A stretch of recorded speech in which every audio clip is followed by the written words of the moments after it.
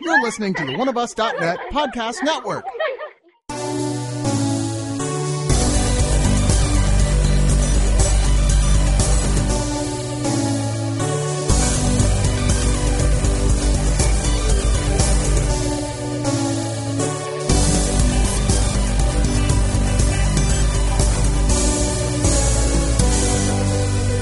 Oh boy, do we have a lot of movies to talk about this week. Holy cow. Fun ones. Yeah, and some that are going to be more fun to talk about than they were to watch, I suspect. Yeah, quite a bit. But joining me on this week's Digital Noise is Aaron. Woo woo. How you doing? Who's graduated up to being a highly suspect reviewer of late as well. That's what I do. I stalked my way in. Yeah, you and a lot of people believe it. Harris admitted to me once that way back in the Spill days, he started coming in the bar. I was working and hanging out all the time because he was hoping I would eventually ask him to come be on League of Extremely Ordinary Gentlemen, and that's what happened. Anyway, yeah, we have a lot of movies to talk about. First, get the cleaning out of the way. Of course, thank you to all you subscribers out there. Hey, you not know that there's such a thing as subscriptions at oneofus.net? Well, you should, because honestly, even though this podcast is free, and a lot of our podcasts are totally free, the only way we can afford to keep making these podcasts is by you guys becoming subscribers. And it's so inexpensive. I mean, really, you would never even notice the $2, $5, $10, $25, those 4 tiers. I mean, come on. You know you can afford one of those without even thinking twice about it. And it's what's makes no difference to you, which you won't even notice, makes a huge difference to us at oneofus.net. If you're listening to these podcasts, please consider becoming a subscriber. It is the only way we can keep going. And there's lots of bonus content for you guys in the forums as well. Lots of extra podcasts, including our still relatively newish The Gathering, which is our bi-weekly party podcast. I guess that is new. That's been my favorite to listen to. We've only done 12 of them so far, but that being said, each one is like 3 full podcasts, basically. So you're getting a lot of bang for your buck. And you can hear everybody get progressively and more drunk as the night goes on. It's delightful. And speaking of people getting progressively more and more drunk during The Gathering and our other podcasts, our beer sponsor is Oscar Blues Brewery. Right now, Aaron is in fact drinking their Scotch Ale, Old Chub. Watch out, Aaron. That one's a little on the dangerous side, but it sure is tasty.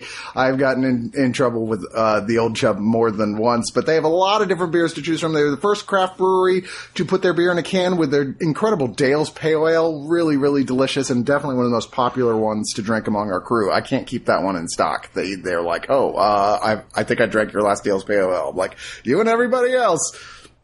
But so many great ones to choose from, and you can also go visit them at their brew pubs, 2 in Colorado, 1 in North Carolina, and 1 in Austin. Please drink Oscar Blues. Please become a subscriber. You know.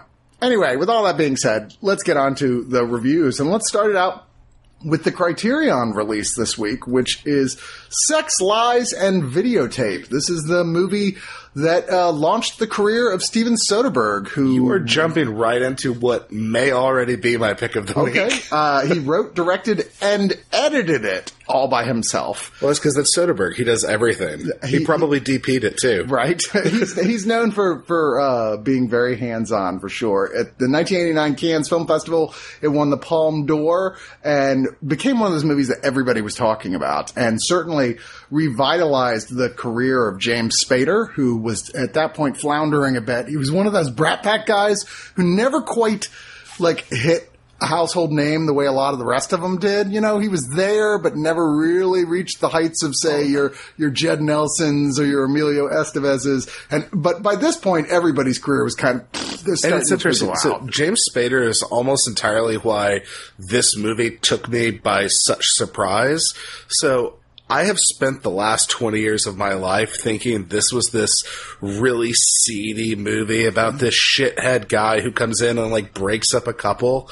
And so I really expected James Spader to be that kind of seductor who comes in and just steals the life. And that's not what this movie is at all. In fact, there's not even any nudity in this film. Not even. In fact, there's kind of a sex scene. Yeah, not even then. Really. It's not really. It's not. It's exploring ideas of sex and people's neuroses about sex and what their hang-ups are, but not in a seedy way. No. It ended up to me, this worked a lot for me because the movie really was this shining example of how truth in a relationship really will build it and continue on. Because ultimately, and actually, we're jumping ahead the plot. Basically, James Spader is this drifter-like guy who comes in to his college buddy to stay with him for a bit while he comes back home. Peter Gallagher. Peter Gallagher, and the actress who I should know, who I can't remember. Andie MacDowell. Is Peter Gallagher's wife, and Peter Gallagher and Andie MacDowell have a let's say, an unpleasant relationship. Somewhat they haven't had sex in months. Yeah. She's going through therapy. In fact, the movie opens with a therapy session where someone is talking all about how fucked up their life is, and it's just like, I'm sure everybody else is this way. And you're like, no, nobody. Just you, pal. And so James Spader comes in, and basically he has this art project where he interviews women about sex. Doesn't touch them, doesn't ask them to do anything. Art project is a strong word for what it is. I mean, he's not doing it for the sake of art. I didn't want to... Yeah. You find out the why later on, and that's part of his ultimate reveal, but really he just has this project, I'll call it. And so...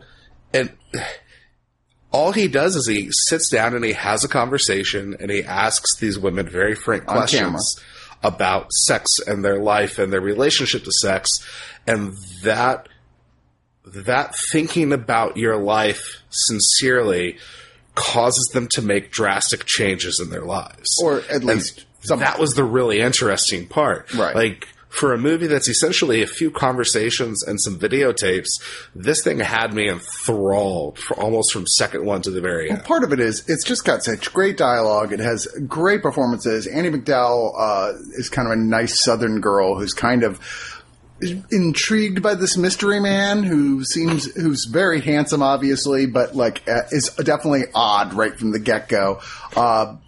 Peter Gallagher's having an affair with her sister, played by Laura San Giacomo. Man, I forgot how sexy she was. Holy shit. That's a great job, too. Yeah. And she's wonderful in this. And Spader has that right, almost impossible to define how he got it just right level of this should be distressingly sleazy what he's doing, but it's not. I mean, he has no intention of, nor does he want to touch any of these women or seduce them at all. I'm pretty sure there's a couple of parts where he's asked, do you want to do something? He's like, no. Yeah. I don't. Yeah. I'm going to stay here. But watching his and Andie MacDowell's lives start to collide eventually through the machinations of the plot is actually quite interesting.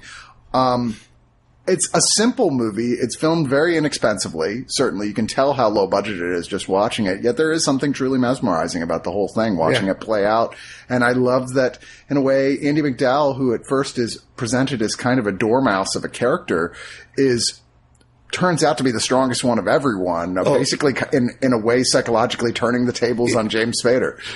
It's the only time I've ever seen a movie where, partway through the movie, she reveals one of the reasons why she's a dormouse is because she doesn't want to be her sister, and her sister likes sex. Right. And that little reveal, which is such a nothing thing, is this huge, powerful moment when it happens in the movie. I encourage as many people out there to watch this as they can, especially if you're in a relationship, because it just shows the power that being honest about what you want and what you like can have. Agreed. There's definitely one of those films you can imagine there's a lot of conversation after you see it on a date. And hopefully in a good way. Hopefully in a good way. I could see this also ending a relationship or two. But this is a Criterion release, so of course there's a lot of good bonus features, including 3 interviews with Soderbergh. One, a modern day one, where he looks back on it for 7 minutes. One from 1992, and then one from 1990. Then there's a brand new documentary that interviews Peter Gallagher, Andie MacDowell, and Laura San Giacomo, talking about their memories of working on this film. There is a excerpt from NBC's Today Show with James Spader talking about doing the film. There's a new conversation with sound editor, re-recording mixer Larry Blake, and composer Cliff Martinez. There's one deleted scene, which is not really essential, but there's a commentary by Soderbergh on it as well. There's a new documentary called Generators, Noise Reduction, and Multi-Track Audio Tape. This one with the extras gets really technical, with the sound editor, re-recording mixture, Larry Blake, talking about the extra work they had to do to remove or minimize stuff, background noise that were present on the original edit, things they did to fix it up, basically, for re-release. There's audio commentary that's archival with Soderbergh and playwright Neil LaBute. It was recorded in 1998. That was in the first Blu-ray release that came out of this movie. There's a note on the picture and sound restorations, and then there's a 46-page illustrated booklet with an essay by critic Amy Taubin and excerpts from Steven Soderbergh's diaries that he was writing during the film production. That's what I was going to call out. The diary is super cool because in it, there's a part where he talks about trying to get the actresses involved, and the struggle was he couldn't promise there wouldn't be nudity. And He was talking about going back and forth with him and going, look, I don't want there to be, but I can't guarantee there won't.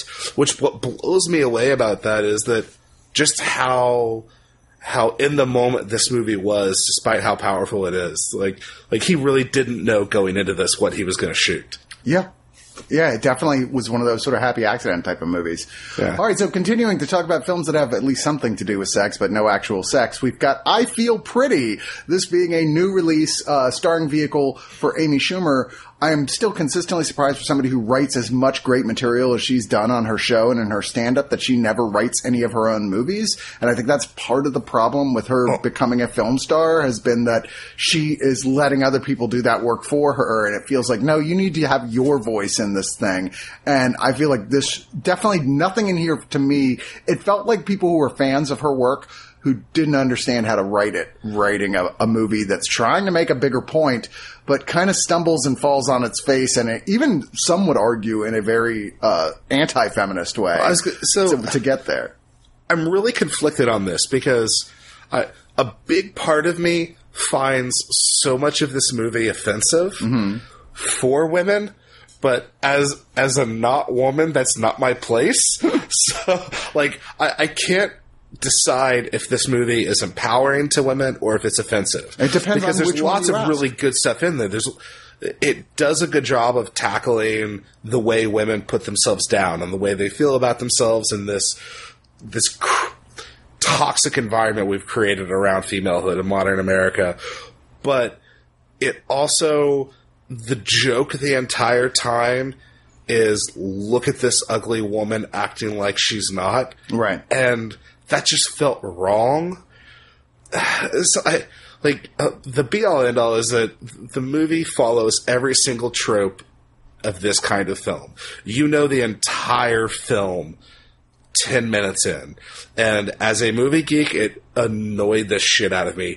Having said that, though, I sat my wife down and she watched this with me because I knew I was going to be conflicted on this.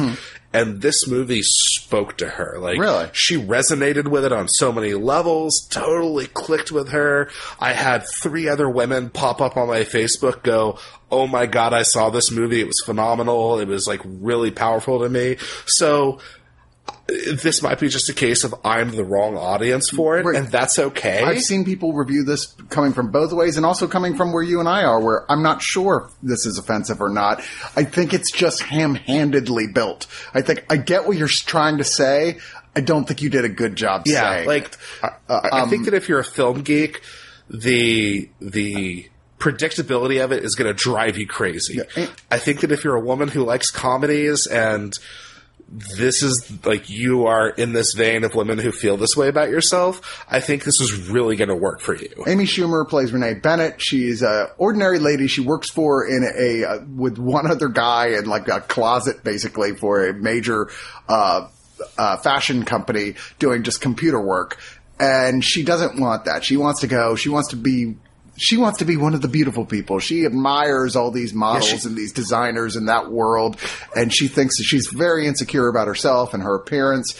And one day she falls down and she hurts herself. I'm not going to get into the details of it, and comes out of it, also associated with her making a wish in a fountain.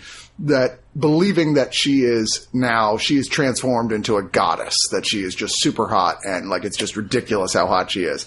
She has not changed. And the running joke is everyone else can see that she has not physically changed, but there's lots of like phrasing things where people are saying things and she says something and people take, oh, she must mean something else. Or her friends who just think she's kind of gone off the deep end, her two best friends, one of which was from Freaks and Geeks. But because of her force of will and her force of I'm awesome, she actually ends up talking her way into working for, like, becoming first the secretary for this fashion company, like, up front and center, but then eventually becoming a major advisor for them on a new line of products for the everyday woman that they're coming out with Michelle Williams, which I don't know what she was doing here, slumming. I didn't even realize it was her till halfway through the movie. Well, she had so much makeup on, we usually don't see her like that. And her voice is so different. She was playing kind of like a weird, bubbly, high voice. But yeah, she's like the boss of the company. Her mother is, or grandmother is Lauren Hutton, who's kind of the boss's boss, if you will.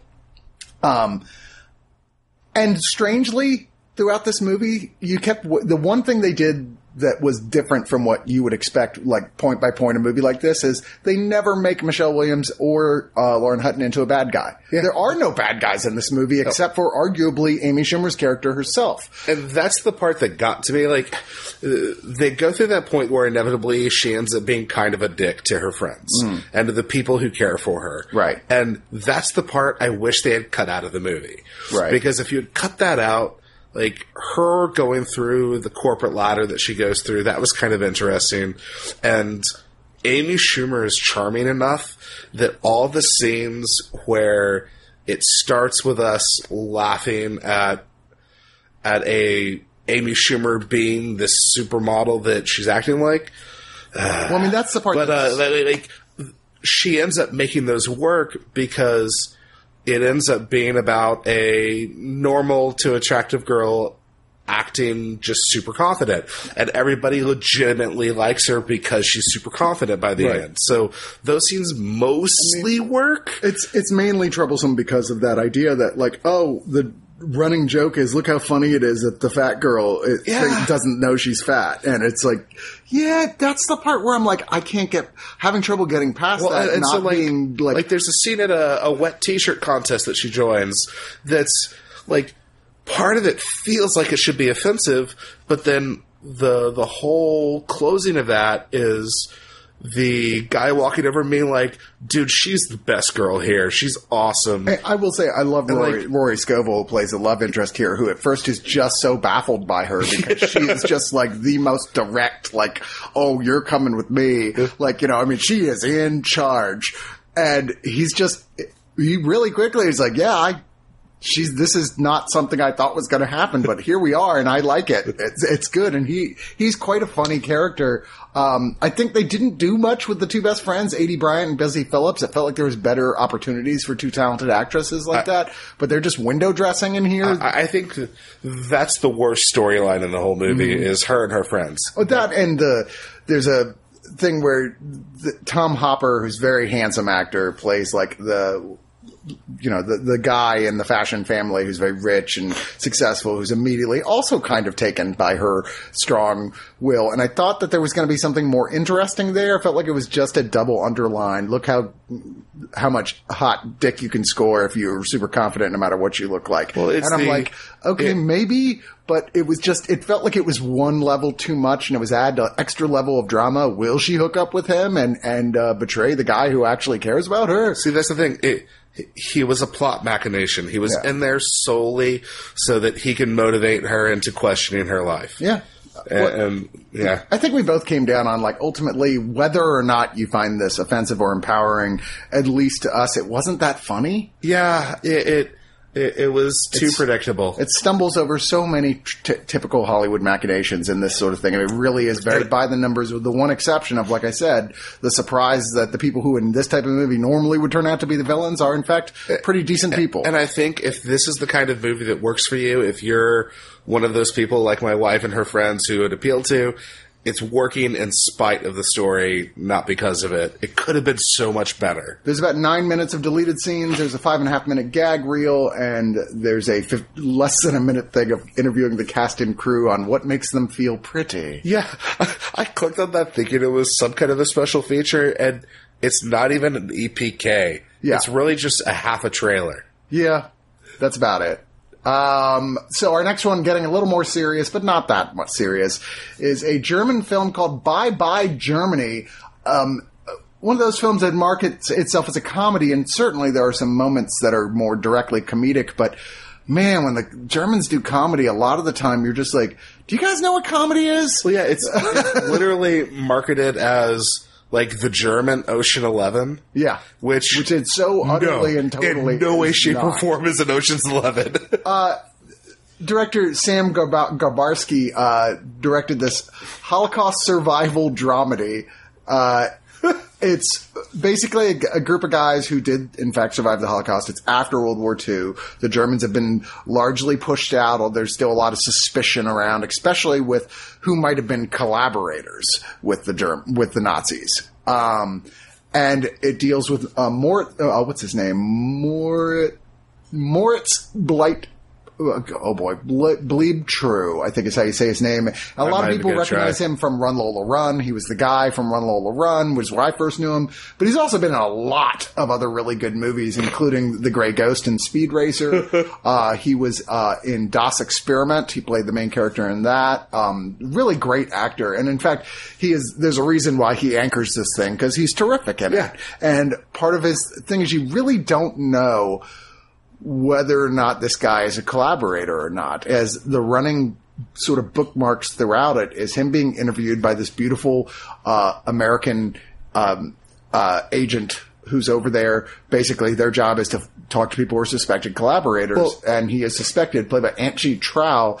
And he's telling her this story, which I'm not sure why it takes several appointments to get through, but, apparently they talk for 5 minutes and that's all she has time for per day. Yeah, the little, like half a conversation each day and then he'll leave. But it's based on an urban legend, I think. Because I don't think it's true, but I know that it's a story that was I know before that of the guy who true story caption at the beginning says, the events in this story is true, and where it isn't, well, it's mostly true. It's the idea is the guy was in the camp and a German commandant forced him to tell a joke, and they were like, wow, that was actually really good. And then they were like, we like you. You'll be our pet Jew. And then he basically was, at least according to his story, was like, we need somebody to teach Hitler how to tell jokes, which is an uncomfortable scenario to be in for someone in Auschwitz. This is one of those movies that's really, to me, not about the plot at all. It's an entirely character-based dramedy. Mm-hmm. So it describes it as this group of Jews post-World War II get into war profiteering. Basically, they're selling Lenins to the Germans. Right. And surviving German families. That's part of the movie. And the other part of the movie is this interview process where basically somebody has fingered him as a collaborator. Right. And he can't get his business license to start a business and is being told, like, yeah, we think you collaborated with the Nazis and you may be going to jail or being put to death. And so that's kind of what all these interviews are about. But again, it's really more about this group of, I want to say 6 guys. Something who, like that, yeah. All of them but one were in the concentration camps, and the one who wasn't had his own personal hell he had to go through. And they're dealing with what that does to you. And they're trying to work and trying to build a life, while also occasionally having this moment where one of them hears a song that they played over the executions and breaks down, or one of them sees somebody who he suspects may have been a Nazi general who killed a bunch of his family. And so, like, it took me a while to figure out what this was, because I went into it expecting Ocean's 11 and this madcap comedy, and it wasn't until the song part where I realized that that's what the story was these men dealing with a trauma. But that being said, it's not dealt with all that well. It's kind of dances around ever having anything really to say about it. I mean, even the movie at the end of it just kind of shrugs its shoulders, where it's like the premise was like 4,000 Holocaust survivors apparently chose to stay in Germany after the war, which you're like, why the fuck would you do that? Yeah. Like, and even these guys are putting together money to get out. That's the whole plan. Like, they're saving so they can go to America. And there's one of the characters who at the end is like, who just chose not to go. And it's like, well, why didn't he go? And he's like, I don't know. Yeah, I will admit, I wanted to know why he didn't. Yeah, but aside from that, I think it worked more for me than it did for you because, like, I saw it as this slice of life comedy. So, like, I know that ultimately it doesn't have some grand statement on it, but I really enjoyed getting a look into the lives of these men. Because, quite frankly, coming from an American point of view, my only exposure to Holocaust is, you know, something like The Pianist or Schindler's List, which is just fucking the most bleak that ever bleaked in the entire bleak world. And so it was nice to get a counterpoint to that, to see that these men were affected by it, but it didn't destroy them. And they were able to build something after that. So, like, it ended up being very hopeful for me. I really enjoyed this. Okay. But I get where you're coming from, though, because, it was just kind of stuff happened. Yeah, I didn't dislike it. I just didn't really, I think it accomplished what it set out to do either. Yeah. It was a mixed bag. Is the best thing I can think of to say. Next up, you didn't see this one, but that's because you really didn't care for the last release of Lego DC Comics Superheroes The Flash. So this time, I'm covering Lego DC Comics Superheroes Aquaman Rage of Atlantis. That, yes, even DC itself makes fun of how lame Aquaman is sometimes, and this is one of those examples where it's all the little Lego figures, and Aquaman it's sort of focusing on. It's also kind of a Green Lantern movie at the same time, because the bad guy is Atrocitus, the head of the Red Lanterns. Yeah, isn't he the guy who vomits blood? Yeah. He's the Rage Lantern, and then it's got the kitty, right? Because one of the Red Lanterns is a cat. I was like, "Aw, it's a mean cat." And then one of the other primary characters that has an arc in here at all is Jessica Cruz, who's one of the newest Green Lanterns. And if you ask me, not a very interesting character. I tried reading her book, Green Lanterns. It's her and another guy, and they both have their own neuroses. And you're like, why would the Will Lantern pick someone whose whole major issue is they're constantly scared to do anything? Yeah. That makes no sense to me. I understand that they're like, oh, we could like work with this to tell interesting drama with her growing as a person. It's like, no, but the Ring would never pick that person in the first place. Hold on, I have to ask you. How many human Green Lanterns are there now? Yeah, unusually large amount. But I think they've actually made the argument one of the reasons they have more than a lot of places is because for whatever reason, Earth is kind of a nexus of realities and stuff. Earth is where a lot of shit gets started. So, like, they're like, all right, so maybe we should put a few more cops on that street. We're basically the bad part of town in the universe. We are the wrong side of the tracks. But yeah, Aquaman has to deal with Atrocitus has teamed up with Ocean Master, man, what an unfortunate name, who's Aquaman's brother, and to take over Atlantis, which Aquaman is still feeling mixed about because he's like, well, I'm not really sure I should be king because I'm half human. And he teams up with the whole Justice League, and they got a yada yada. They have Wonder Woman and Mera and Superman and Cyborg and Batgirl and Robin. And Lobo? Lobo is like a guy, at first he's a villain, and then he ends up, because he's a mercenary, he's like, well, that job's done. Now I'll help you guys out and fight against the guy who paid me. So he's like villain, then hero. Yeah, I know. The first time we see Lobo in a thing is going to be fucking Lego. What the hell is that? I don't know. It's goofy. I actually kind of enjoyed the Flash one. I'll be honest. I thought this one was pretty lame. I didn't get a single so much as chuckle out of this.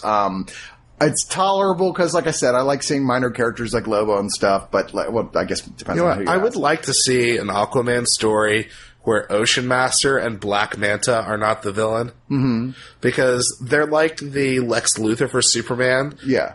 I don't think it's ever been done without them. I actually don't know any other Aquaman villains. I used to. I can't remember. I mean, there was somebody new they were dealing with relatively recently, because I was keeping up with since Rebirth, but then I fell behind. Anyway, upshot is, this is thoroughly mediocre. It does come, though, with a little Lego figure of Jessica Cruz Green Lantern. So if you're collecting little Lego figures, you get a free one with it. But, this is strictly for the kids. Definitely not one with a lot of crossover appeal, even for adults who are really, really into DC Comics. So I can honestly say you can kind of skip this one. And then we have the next film that I suspect traumatized more than a few people out there who watched this film, The Night of the Virgin, that apparently stars a human personification of a rat. This guy is the most rodent-like face of anyone I have ever seen. So I have to tell everyone, when you handed me this movie, you gave me the stack and you were going through and telling me about the movies and you showed me this one and this one. Don't watch this one with anyone else in the room. Yes. At all. And so I had to go to Santa Barbara for my work and I took, of course, this one and one other one and watched this in the airport in Phoenix and oh my God, did I damn near clear the gate. Just like... At least 3 couples came in, sat next to me, looked over, and went, fuck that, and got up and left. So this is a foreign, I want to say it was Spanish, I think? Spanish. Yeah. Like horror film that, for the first half of it, I was like, so is this more of a kind of like horror, like more of a, it felt more of an indie comedy with horror overtones. So I figured out what it was for me.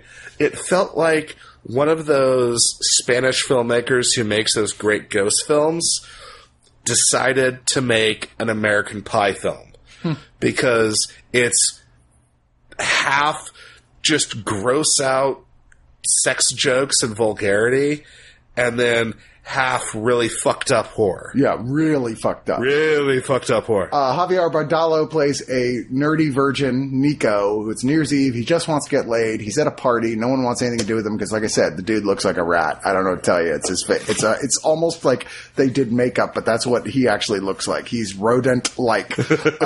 And this older woman basically says, hey, come with me. Go back to my house. We'll hook up. And he's like, okay.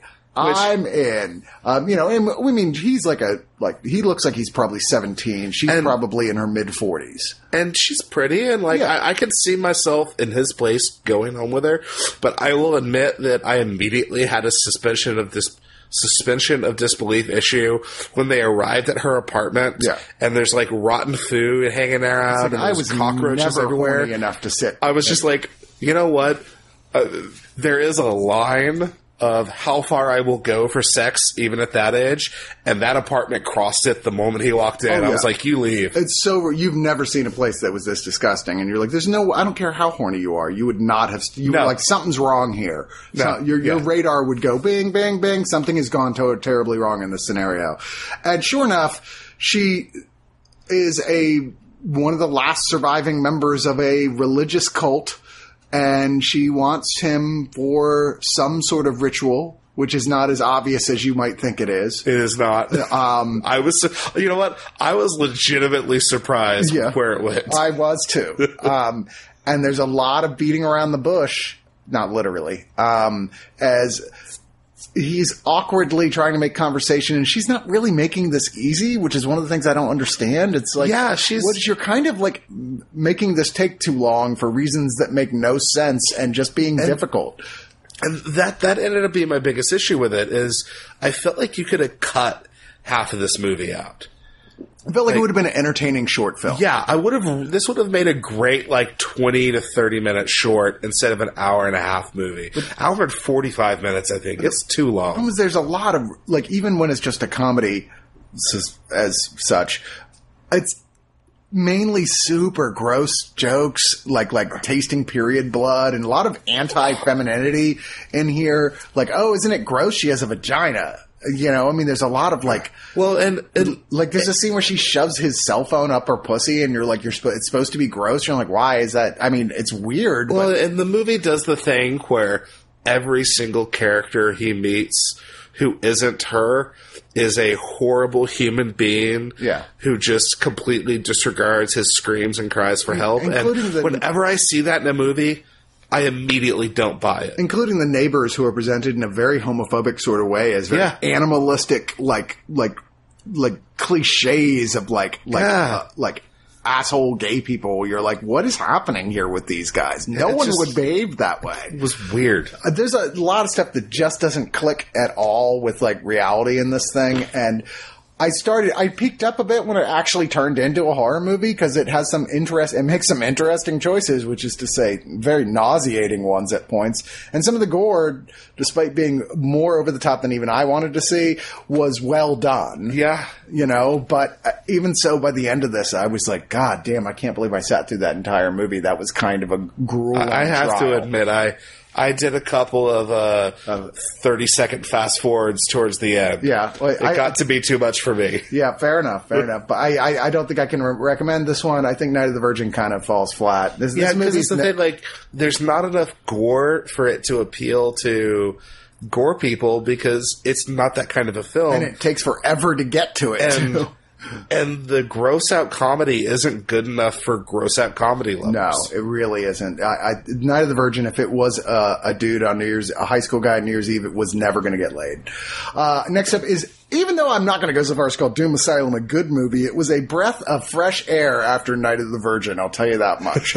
Because here is a intentionally like a horror comedy film that's kind of playing its comedy by like, look how bad this is sort of way, but done in the days before like your Sharknadoes and what have you. This is, oh good Lord, what year was this thing? 1980 something. I think 87. 87, yes. And Arrow is putting this thing out, which I was like, this is really not Arrow's typical sort of thing. This sort of like gore heavy goofball horror comedy.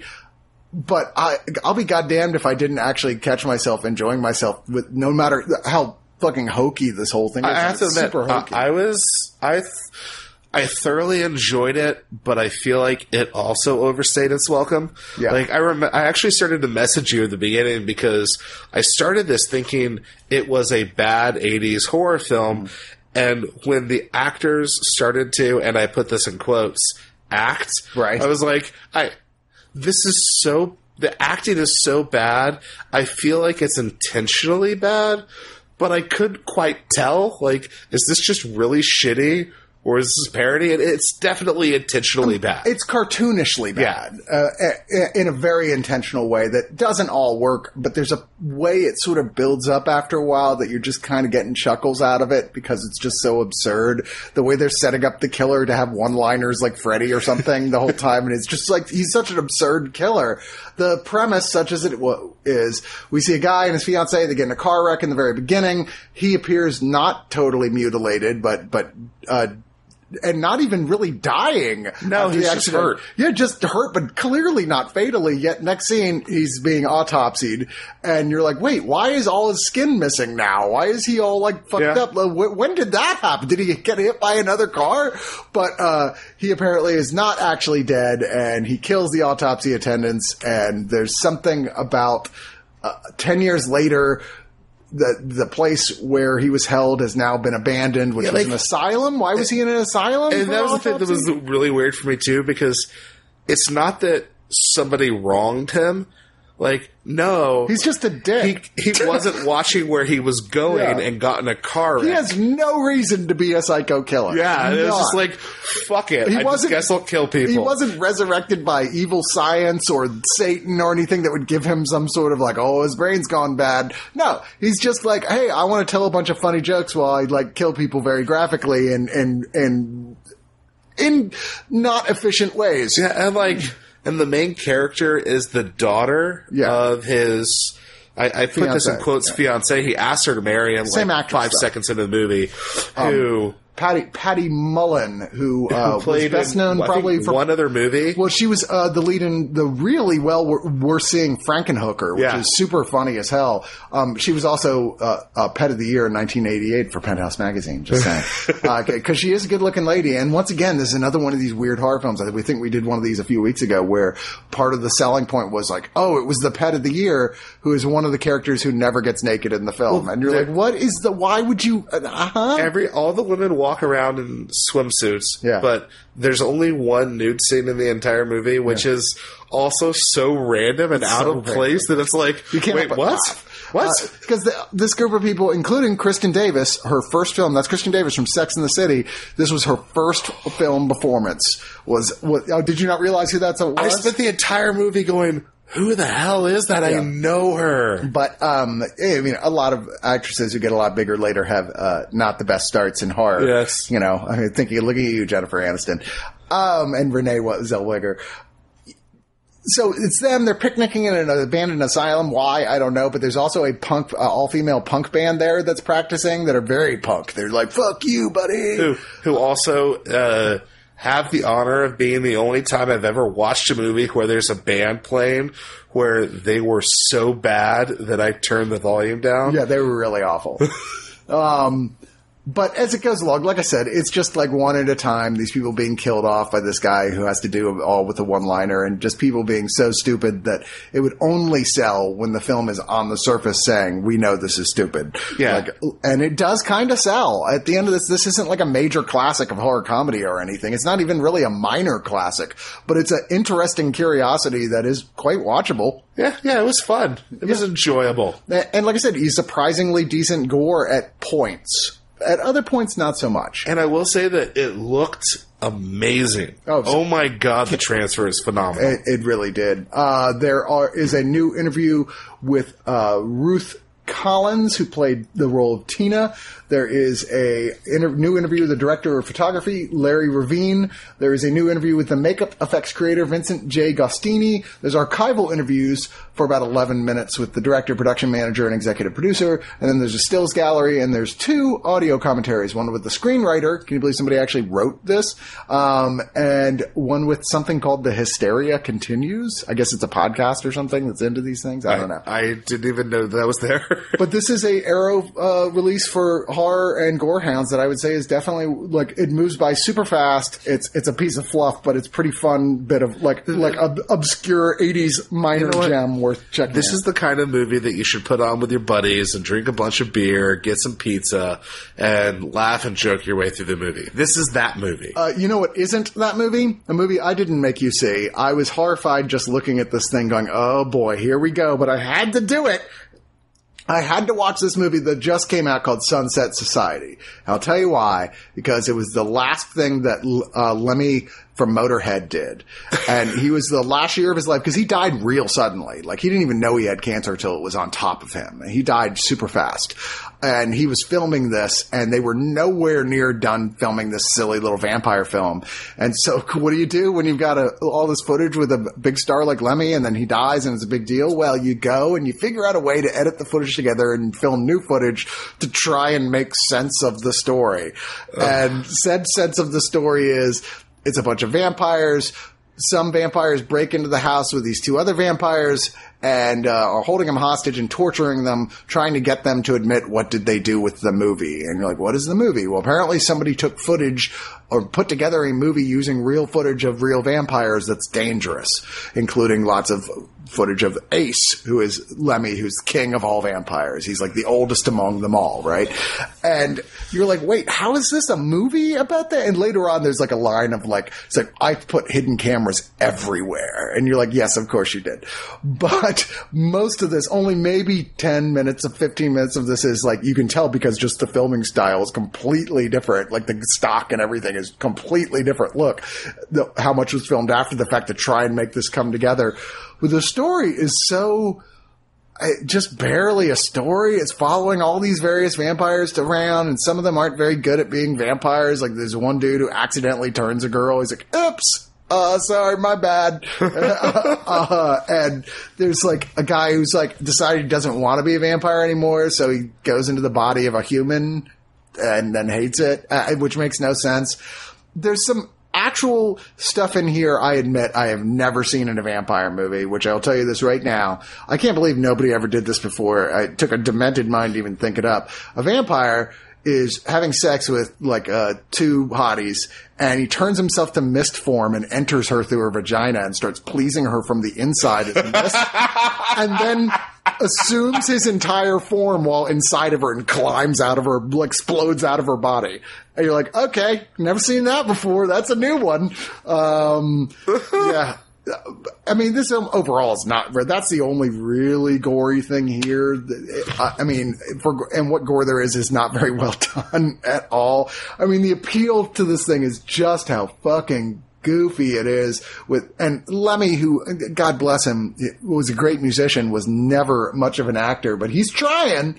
And that's not all. There's also a couple other recognizable folks in this movie, including Ron Jeremy plays one of the vampires, who actually has some genuinely funny moments in this movie. Like, I laughed out loud with some of the Ron Jeremy dialogue. You know this because, and I can't believe I'm going to say this, Ron Jeremy is actually kind of a talented dude. I mean, we know what his real talent is, yeah. But, you know. But there's also, like, one of the guys from L.A. Guns is in this, and then, what's his name? Dizzy from Guns N' Roses plays one of the main characters in this. And there's a bunch of other people you're like, oh, I recognize them. Steve-O has a cameo as a guy who's really excited to be bit by a vampire, and the vampire's like, I can't do it when he wants me to. It's just so dumb and not worth watching at all, but some of you guys are going to watch it anyway just because of the Rock crossover and just how absurd it is. It could have been a lot worse. It really could have been so much worse, considering that this was, like, assembled very hastily and uncertain origins either. Apparently there's like multiple people credited as directed parts of it. It's not very clear how this even got started in the first place. And the footage that is the bulk of the film is really a shot on shitty fucking film stock. It looks terrible. I don't know. It's one of those, well, hope we can get $1 out of it, but they're selling it on, if you get it on Blu-ray, it actually comes with a record of the soundtrack.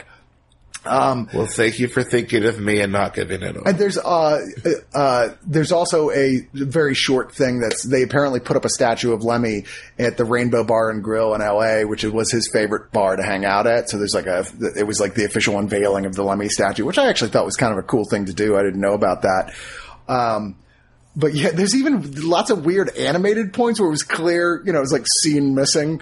And it was like, okay, well, we'll just do an animated sequence here. I don't know, man. It's a mess, but it might be a mess that some of you would be entertained by. Let's move on to The Case of the Scorpion's Tail. This being a 1971 Italian giallo film, released, of course, by Arrow, because nowadays if I say Italian giallo film on the show, you should know it's probably an Arrow release. Usually is. Or spaghetti western or Yakuza film. I was actually surprised how much I did, in fact, enjoy this movie. I was too. I enjoyed it for the most part. I spent the first third of it kind of shocked that the main character was a woman doing some investigating too. Mm-hmm. But then that kind of stops. Yeah. And like up until who the killer is happens, I was really into this. Well, the movie pulls a psycho in that it makes you think one character is going to be the main character, and then 20, 30 minutes in, she gets killed, and you're like, oh. And so then they kind of make this minor character, journalist character, gets elevated up to star. In a surprisingly graphic and effective murder, too. Actually, this was the other movie I watched in the airport with Night of the Virgin, and that scene drove away a lady and her small child. Give you an ugly look. It's a widow inherits a fortune. Her husband dies in a freakish jet crash. However, someone is killing people clearly around her, and it looks like her life is being threatened, and she's trying to escape, and an insurance investigator who's looking into, in fact, the actual original jet crash is trying to figure out who the killer is. He's got a love interest with the journalist, and they team up to figure out who is murdering anyone who had any connection to the widow and why. And somehow it has something to do with the gold cufflink of, in fact, a scorpion. This is a movie, by the end, I was like, I'm pretty sure if I was to go back to this movie, that the solution would make no sense. Yeah. I was like, there's no way that would work. But it's the only weak point, because if the who the killer was worked better, it would have made that third act be a lot less Deus Ex Machina. Yeah. And it would have made this go from an okay giallo film to a damn fine one. Well, part of it is that it's actually pretty well filmed. Yeah. It actually has pretty good special effects. It's got a great score. Like, where you're like, wow, I actually really like the music in this thing. A lot of Italian giallos, even if they're terrible, sometimes have a great score. And reasonably good performances. George Hilton, who plays, I would say, arguably the primary character in this thing by the time all's said and done, who is the journalist, or no, I'm sorry, he's an insurance investigator. Is one of those guys, this was an offshoot for him. It was not the normal thing he did. He was known for doing westerns. He was was in a bunch of big spaghetti westerns, eventually played Sartana in the last film. Thank you. I was going to say, wasn't he Sartana? Trade your guns for a coffin. But yeah, he slowly, this is him trying to make his move over to Polizei and giallo films as the spaghetti western craze was starting to die out. I think that this is one of those ones that moves quickly, despite how absurd it is. The kills come very fast. It has the tropes of giallo, certainly, that are there that you'll recognize, but at the same time, it goes some directions I didn't expect to. I think this one's really worth watching. I agree. It's worthwhile. Just weekending aside, it's a pretty darn good film. I thoroughly enjoyed it. He also, the same director, did The Visitor and Torso.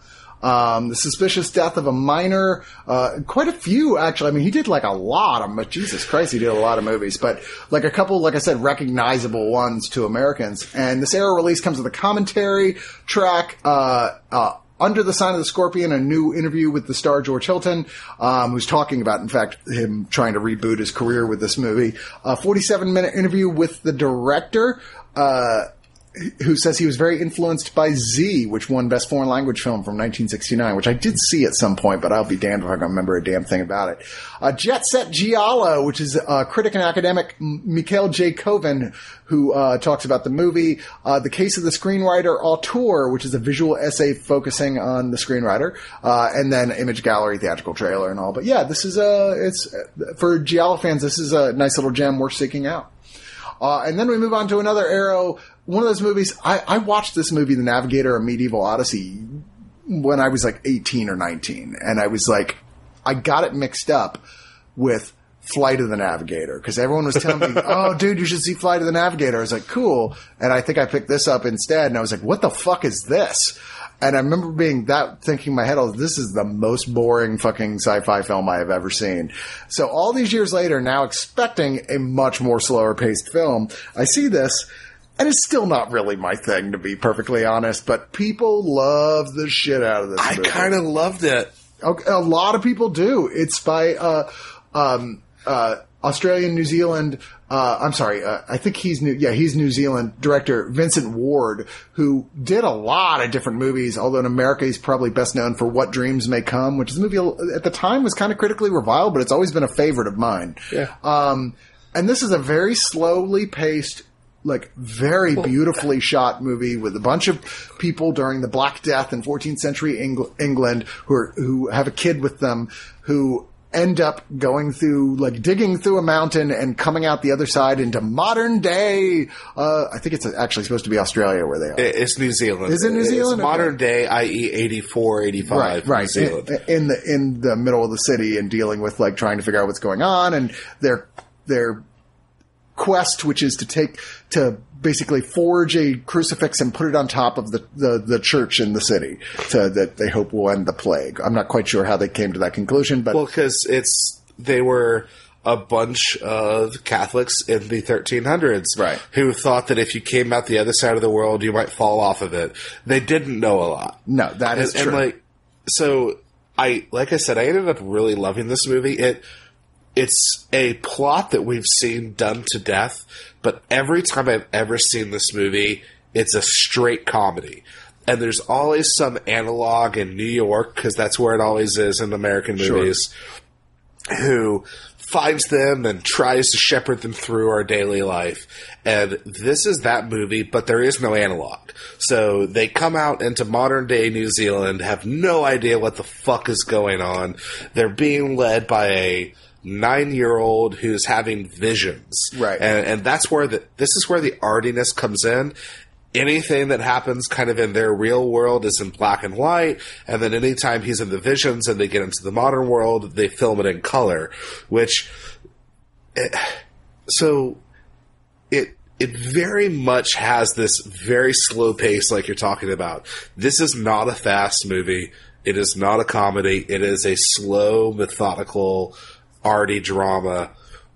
But it really, like, I got into it. I totally liked seeing these characters try to figure it out. And I've come to terms with the fact that I'm not a religious person. I don't believe in God. I love films about God, and I love films about people who do believe. Okay. And so I liked the idea that here's a bunch of guys from the 14th century England and modern day New Zealand on a quest from God that they have come up with entirely on their own to stop the Black Death from happening. Like, I love that idea. And I don't know, it worked for me every bit of the way. The only thing that didn't quite work is the ending. It kind of gets a little downbeat at the end, and I'm more okay with it if you take a step back and view this as more of a metaphorical film than something that's a normal plot-based story, because it does make sense within the context of the story they've told. It's an earned ending, but it's a rough earned ending.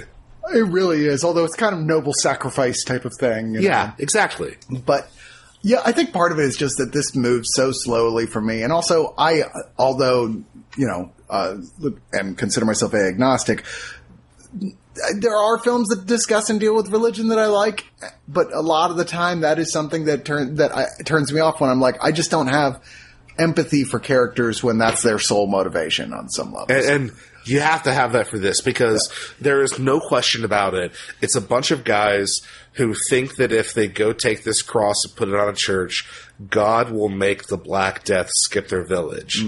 Like, it is a pure Vision Quest religious journey for them. And if you can't get behind that, it's not the movie for you. I will say it is indeed beautifully shot. Vincent Ward has gotten a lot of credit throughout his career for being just a guy who knows how to shoot a movie.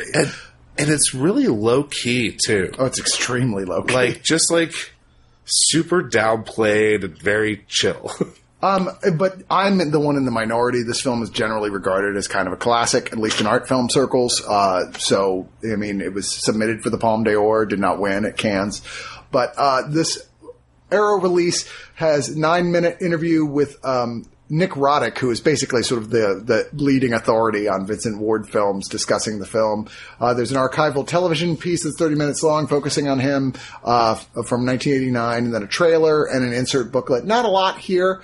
I actually kind of wonder why, with so little that they had to put together, even though Ward, he's not really actively working in film anymore, hasn't been for a while. He more or less retired from film, and I think he's working on sculptures or photography or something. Well, but he's still around.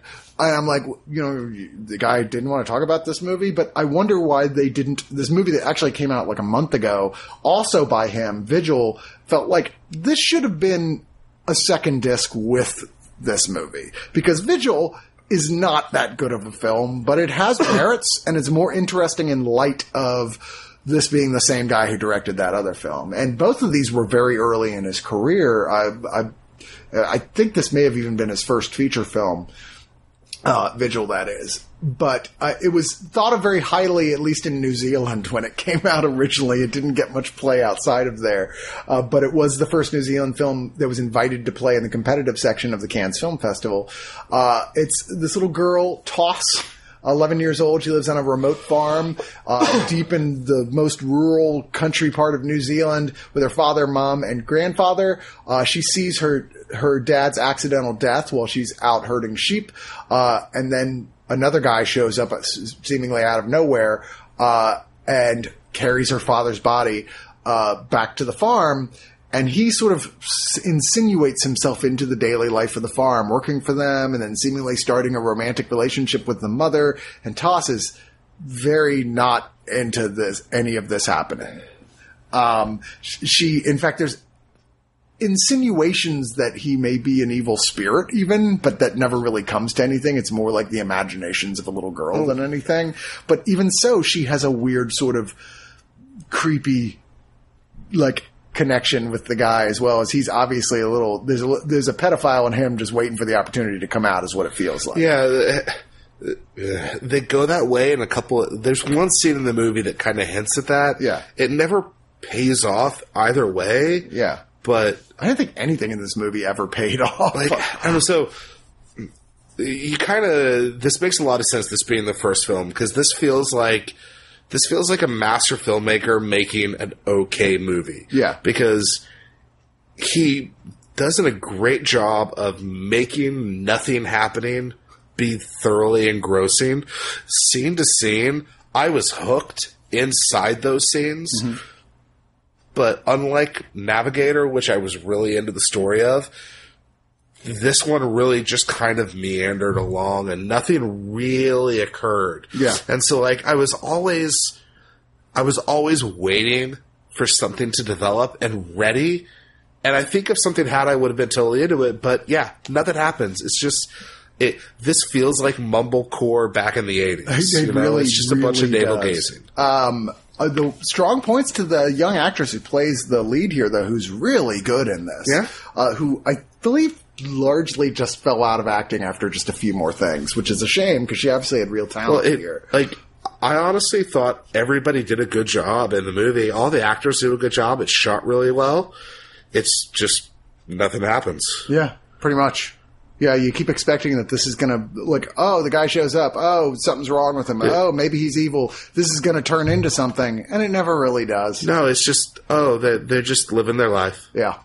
So anyway, this is on Arrow as well. There's another interview with that Vincent Ward expert, Nick Roddick on here. There is a archival piece for about 14 minutes that's from a New Zealand television show with footage of the film being shot.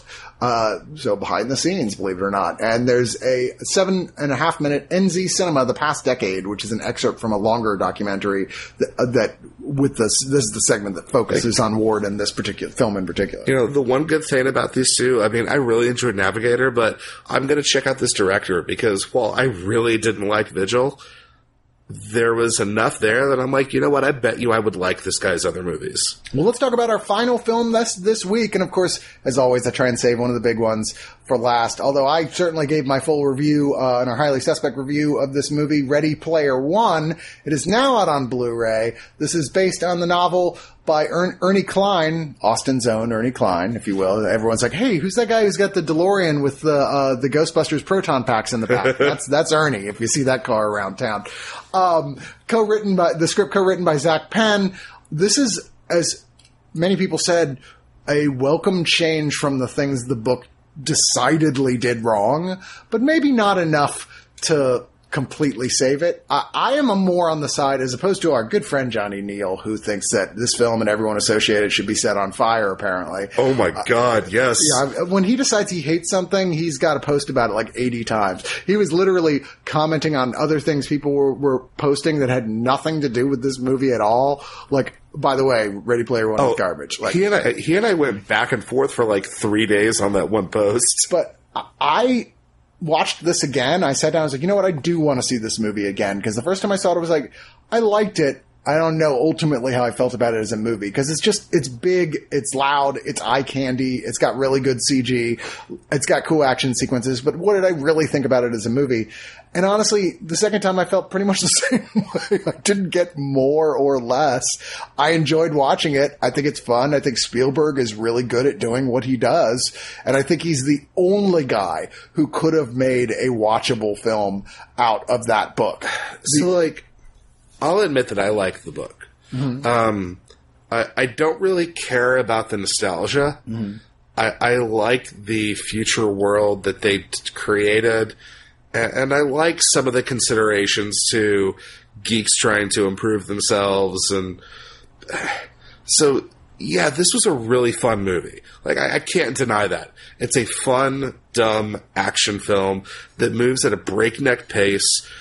If you haven't read the book, wait till after you see the movie, because while the idea is there, they make a lot of changes that, as someone who's read the book, I really struggled with the first time I saw it. But, like, here's the problem that I ultimately end up having with this movie is I don't know who this is for. Mm-hmm. So I can't deny that it's entertaining, but the purpose of the movie feels like IP porn. Okay. You know, like, yeah, it's the Iron Giant. Yeah, it's Gundam. I mean, it's the ultimate. It's both the book and the movie are the ultimate expression of that dopamine release you get when you recognize something. But like, it's nostalgia porn. Yeah, sure. Thank you. Nostalgia porn's better. But the thing that gets me, though, people come down so hard on that, and I agree that can be, if that's all you've got and nothing else, then I'm not impressed. But there's nothing inherently wrong with the idea of it. You are correct. That's not my problem. So that's what the movie is. It's fun action married with nostalgia porn. The problem I have is that 8 out of 10 times they get it sort of wrong.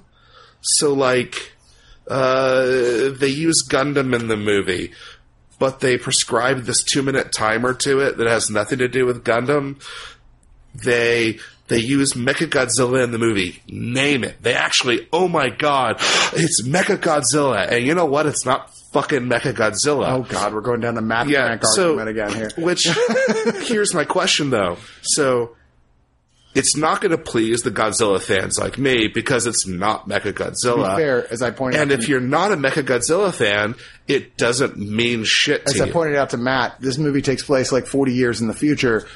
This very well could be a Mechagodzilla in a film we see between then and now. Except that they're so 80s intensive, it would be the 80s one. Yeah. It would be the classic Showa era one. Don't argue with me on that. Maybe the new Godzilla movie. It does beg the question, where are the references for other cool pop culture things that came out between then and that's now? the thing. That's the issue I had is, and got to Johnny Neal's point, like the Iron Giant, it's in there, but it's nothing beyond, oh, look, it's the Iron Giant. And so, like, I feel like the nostalgic references don't really work, but I don't see why there are so many then if they get them slightly off. I mean, you say who is this movie for? I'll tell you who it's for. It's for people who really like video games, who are like, I could spend all day playing games. These are for people who bought that Mortal Kombat that had fucking Freddy and Jason in it because they were so excited they got to play as Freddy and Jason.